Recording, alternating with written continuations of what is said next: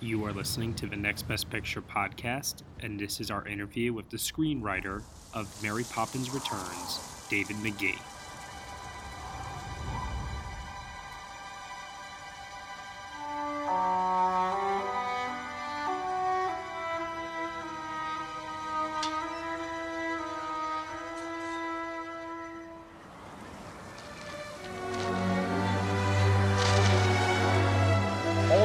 I am being joined right now by the Academy Award-nominated screenwriter of films such as Finding Neverland and Life of Pi, David Magee, whose latest work is the sequel to Mary Poppins titled Mary Poppins Returns. David, how are you today? I'm doing great. Thank you very much. Absolutely. You know, when I list off the credits, also you're credited with writing Miss Pettigrew Lives for a Day. There's only 4 films listed there, but I mean, that's quite a body of work that you've accumulated for yourself throughout your screenwriting career so far. And I have to give you some props and kudos to that too, because I don't know how much I'm allowed to say necessarily, because there is currently a review embargo on Mary Poppins Returns, but I will just say congratulations, sir. I think you have yet another wonderful hit on your hands here with this one. Thank you very much. I appreciate that. And I'm biased and I'm not under an embargo, so I can say I think it's great. Well, I want to start us off from the beginning, I guess, then. So you're nominated for the Oscar for Life of Pi. That's back in 2012. Here we are now 6 years later. What was the process like between that and Mary Poppins Returns? How did this project ultimately land at your desk, essentially?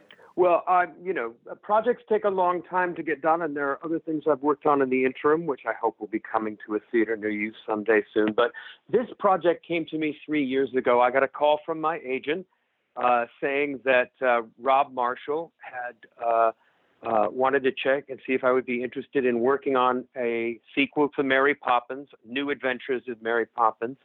And I have to say, if it wasn't Rob Marshall, I'm not sure how confident I would have been about being involved in such a thing. But he's a master of film musicals. Yeah. So I was immediately interested.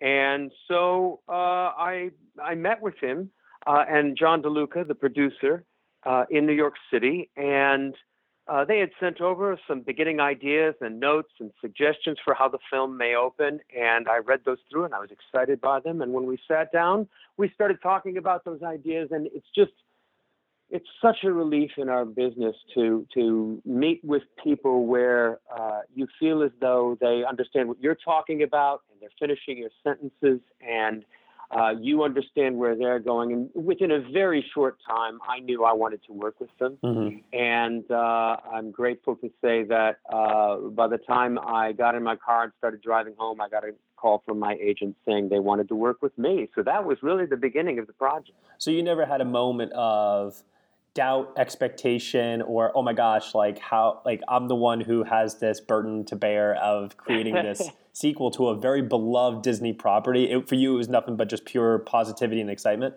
Well, there's something awesome. Literally, you find yourself awed by the prospect of being involved with such a classic.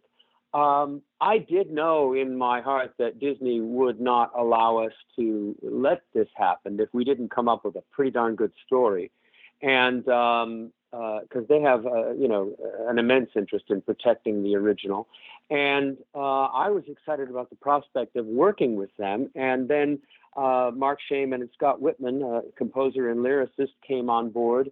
And so it was 5 of us in a room talking about ideas. And it was just such fun to start reading all the old P.L. Travers books and searching for what kind of story we could tell that would honor the original and take Mary Poppins forward. So I didn't have time to be frightened, I guess. Well, another thing too, I mean, because you're doing research, you're looking at the old film. I'm not sure if you looked at the other Disney film that was released, Saving Mr. Banks, or not. Mm-hmm. But taking all of this in, right? All this information that you can to try and craft the best story possible. What I was very struck by with this particular film was how well you honored nostalgia while still making it feel like it was something fresh and new. And I wanted to ask a little bit about where you kind of came to the balance with that. Well, we knew from the very beginning we did not want to just rely on the original and people's memory of it in order to make our film look better. Of course, we wanted to connect our story to that of the Banks family, but we wanted to tell a new story. Everything about this is new. Our lead characters are Michael and Jane Banks as grown-ups, and obviously, well, not obviously, but honestly, P.L. Travers never wrote about them as grown-ups. She always wrote about that original family. But we wanted to tell a story that would stand on its own and that would be grounded in an emotional reality that modern audiences would connect with. But of course, as we went along, we're also reaching back and talking about Michael and Jane and their memories of their childhood and how things have changed. And so gradually we begin to connect more and more with the original. But obviously we wanted this to be a standalone movie. So even if you hadn't seen the original Mary Poppins, you would identify with what our characters were going through. So you invested a couple of years, obviously, into this project. Yeah. And I'm curious to know if there was ever a personal connection to the material for you that would have you invested in, such a process? Or was it just simply the idea of, this is a very, very exciting project, something that, has had enough time removed from the original that we can make it something fresh and new? Well, I'm not an autobiographical writer in the sense that I don't try and put my own personality on the screen or my own life events, but it's a natural part of working on anything that when you're trying to find out why a character does something or what's happening in their mind when something is going on, you remind yourself of things that you've been through. So as a very small example, Michael Banks has gone through some very hard times. He's lost his wife. He's raising his children on his own, and now they're struggling through the depression. And he has lost track of things and fallen behind, and he's not paying attention to the bills and that sort of thing. And one of the early questions that people were asking me when we were writing the early drafts of the film was, well, why doesn't Michael just ask for help? His sister's there. He's got, I hope he has other friends out there or someone who could help him with this. And for a while, it was hard to answer that question until one day when I just thought, well, what would I do when things get intense, when I'm struggling or trying to keep up? My immediate reaction is to say, oh, no, I'll take care of it. And it's also a generational thing. I think that my father was even more so like that. Oh, no, there's nothing wrong. I'll take care of it. I'll cover. I don't want to burden anyone else with this. I don't want them to see me as being weak or unable to take care of my problems. And I think as soon as I realized that was what Michael was going through by identifying with it in myself, I was able to write his character much more effectively. Sure. So that's the kind of connection that you can make with the material along the way. Now, being that this is a musical and there are songs in the film that have to be written and they take up a large chunk of the runtime of the film, yeah. I'm curious to know if you're working with Mark Scheinman during the writing process, or if that's something that gets incorporated later and then you have to go back and do rewrites to have the songs kind of fit in with the dialogue and the themes that you're going for. Like, what's that collaboration like? Mark and Scott and Rob and John and I were working together almost from the very beginning. Oh, nice. We worked for about 4 months to create a treatment of the film. I think about 35 pages describing what we thought the film was in as much detail as we could to show Disney what we had in mind. And as we developed that, we would be sitting around in a half circle, throwing out ideas. I'd keep track of them. We'd meet a couple times a week, and I'd go off and write these things up, and then I'd send them over to the others, and they'd read them all, and we'd meet again the next week. In the process of doing that, we'd come to a point where I'd say, or we'd all say, I think this is where this happens, and then this happens, and someone would say, I think that's a song. And I'd say, okay. And I'd type the word song in the treatment, and not knowing yet what exactly it would be, but knowing what part of the story we were trying to advance through that song. We wanted very much to have the songs not just be asides, but really be an integral part of the story. So as Mark and Scott worked, they would describe what kind of song they thought it would be, and I would listen and I would try and describe it in this treatment. And then when we actually got to writing, we went off to our separate corners, but we were in almost constant contact, where I would write a scene, show it to Rob, he'd make some comments, then I'd send it over to Mark and Scott, and I would try to write up to the moment where I thought the song began, and maybe even write a little bit into the song, what I thought was happening, describing it. And then basically say, you guys tell me, where does the song begin? And oftentimes they'd start right where I left off, or sometimes they would jump back, half a page and say, we don't need all this. This is what's in the song. We're doing that already. And I'd say, okay. And then they would make a demo of the song they were working on and send it over. I'd listen to it. It was usually fantastic. And I would then go back and alter what I had written up to this song to kind of fit with the rhythm, stepping into the song, that sort of thing. But oftentimes they were so expert in knowing where the song began that they would just cut out the parts they didn't need, and we were off. So it was an amazing process. And then occasionally dialogue comes back in the midst of the song. So they'd say, okay, we wrote up to this point. Now we want to do this here and have them talk about this. And I'd say, okay. And I'd go off and write that. So it was a back and forth from the very beginning.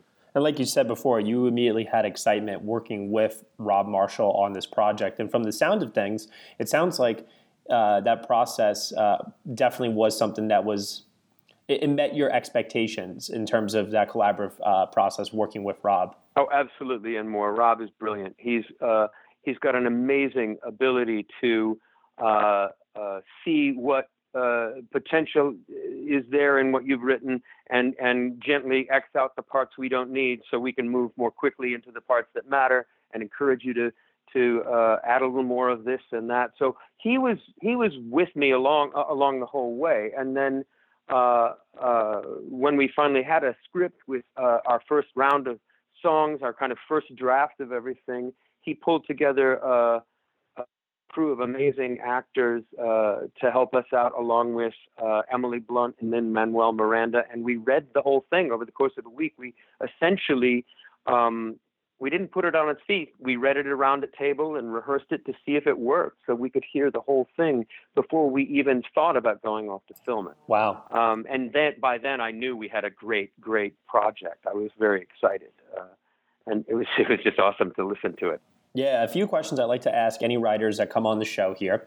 So how long from the time that you began the project to the time you turned in your final draft, how long was that process, and how many drafts ultimately did you go through? It almost sounds like you guys were constantly writing and rewriting a lot throughout the whole process, it almost sounds like. Yeah, it's harder to define, draft. I think our treatment took 4 months. Our first draft took another maybe, 4 or 5 months. So 8-9 months, getting approval from Disney for the treatment, for the story we're going to tell, and then creating that.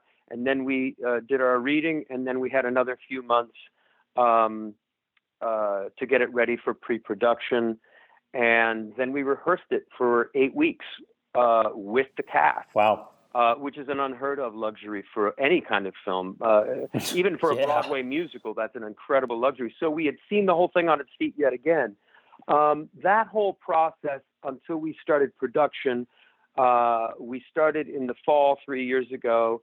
By the spring, we were talking about the reading, and by Christmas of that year, we were done with pre-production. So I would say that period was maybe a year and 3 months, something like that.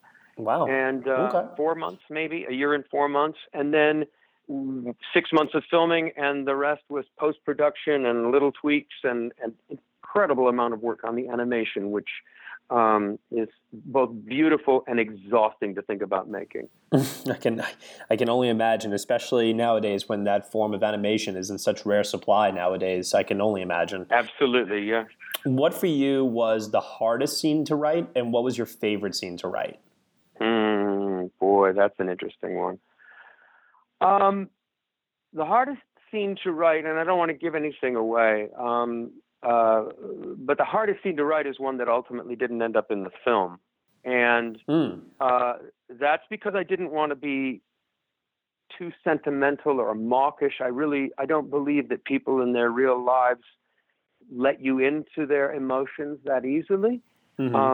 Even those you're close to, and particularly these characters. So we needed to give our audience some sense of what Michael Banks was going through in the aftermath of losing his wife and about to lose the house and all these things. Was it heartbreaking or a relief to lose that scene? Relief.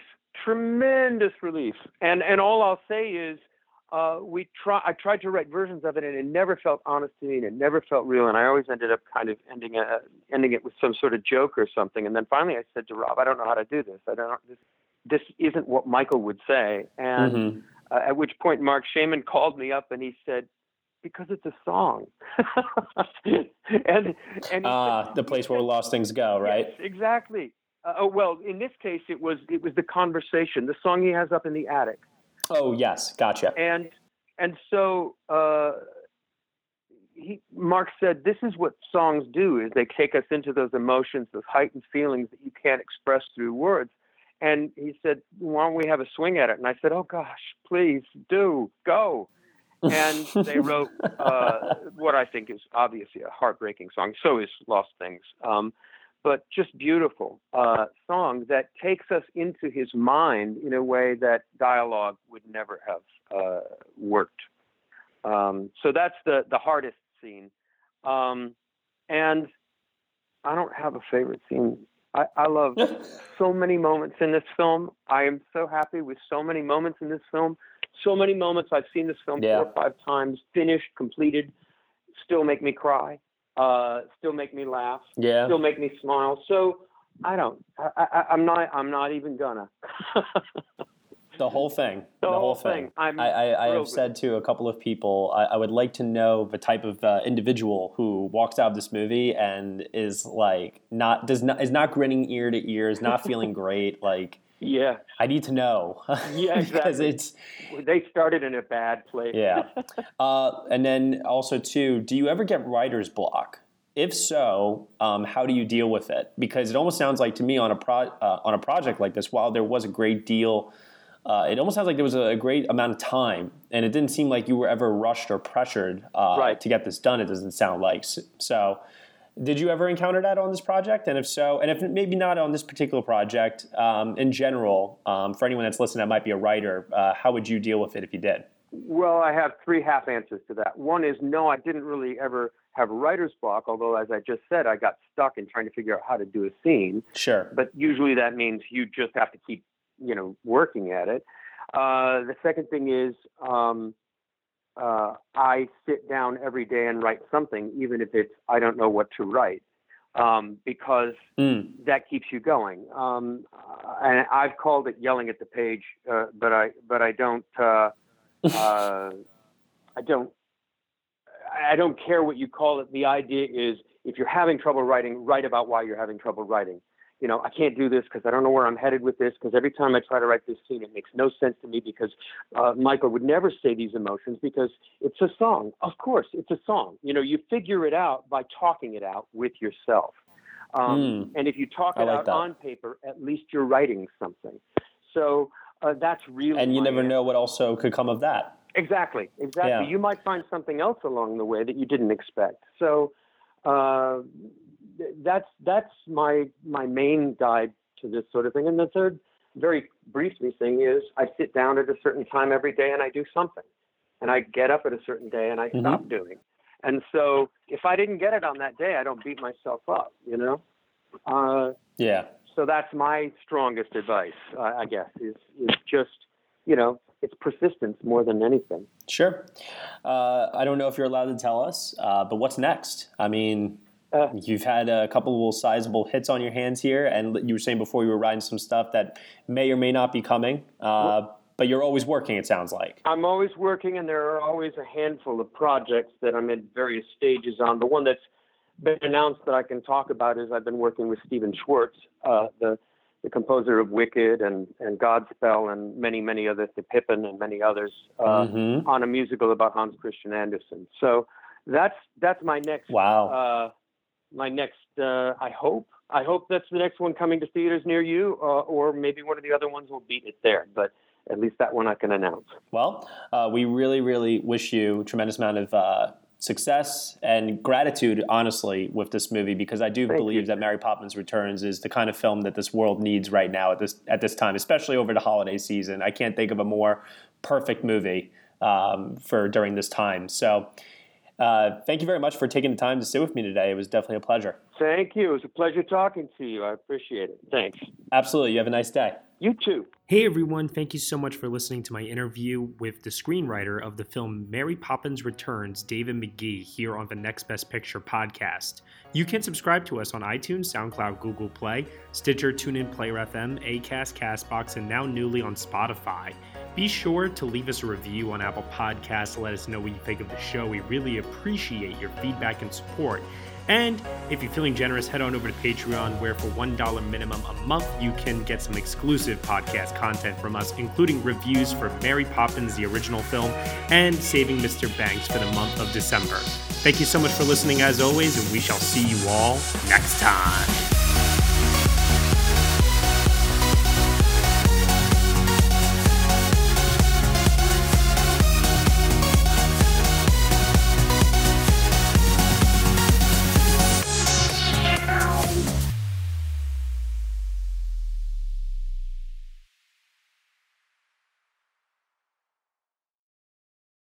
This is Krista Makes, guitarist and vocalist for Less Than Jake, and host of Krista Makes a Podcast, a songwriting podcast where every week I'm joined by an amazing guest to break down the writing, recording, and release of one iconic song from their career. In our giant evergreen back catalog of episodes, we've had rock legends such as Dee Snider and Huey Lewis, punk rock favorites like Mark Hoppus, Fat Mike, and Brett Gurewitz, and up-and-coming artists of today such as Liz Stokes of the Beths and Genesis Owusu. We've had guests from all genres and styles of music, and I guarantee that if you peruse our back catalog, you'll see several episodes that'll make you say, man, I gotta hear that. Whether you're a fan of music or a creator of music yourself, you'll take away a whole new appreciation for the songs you know and love. Krista Makes a Podcast is available for free on all the places you could possibly listen to podcasts, and new episodes come out every Monday.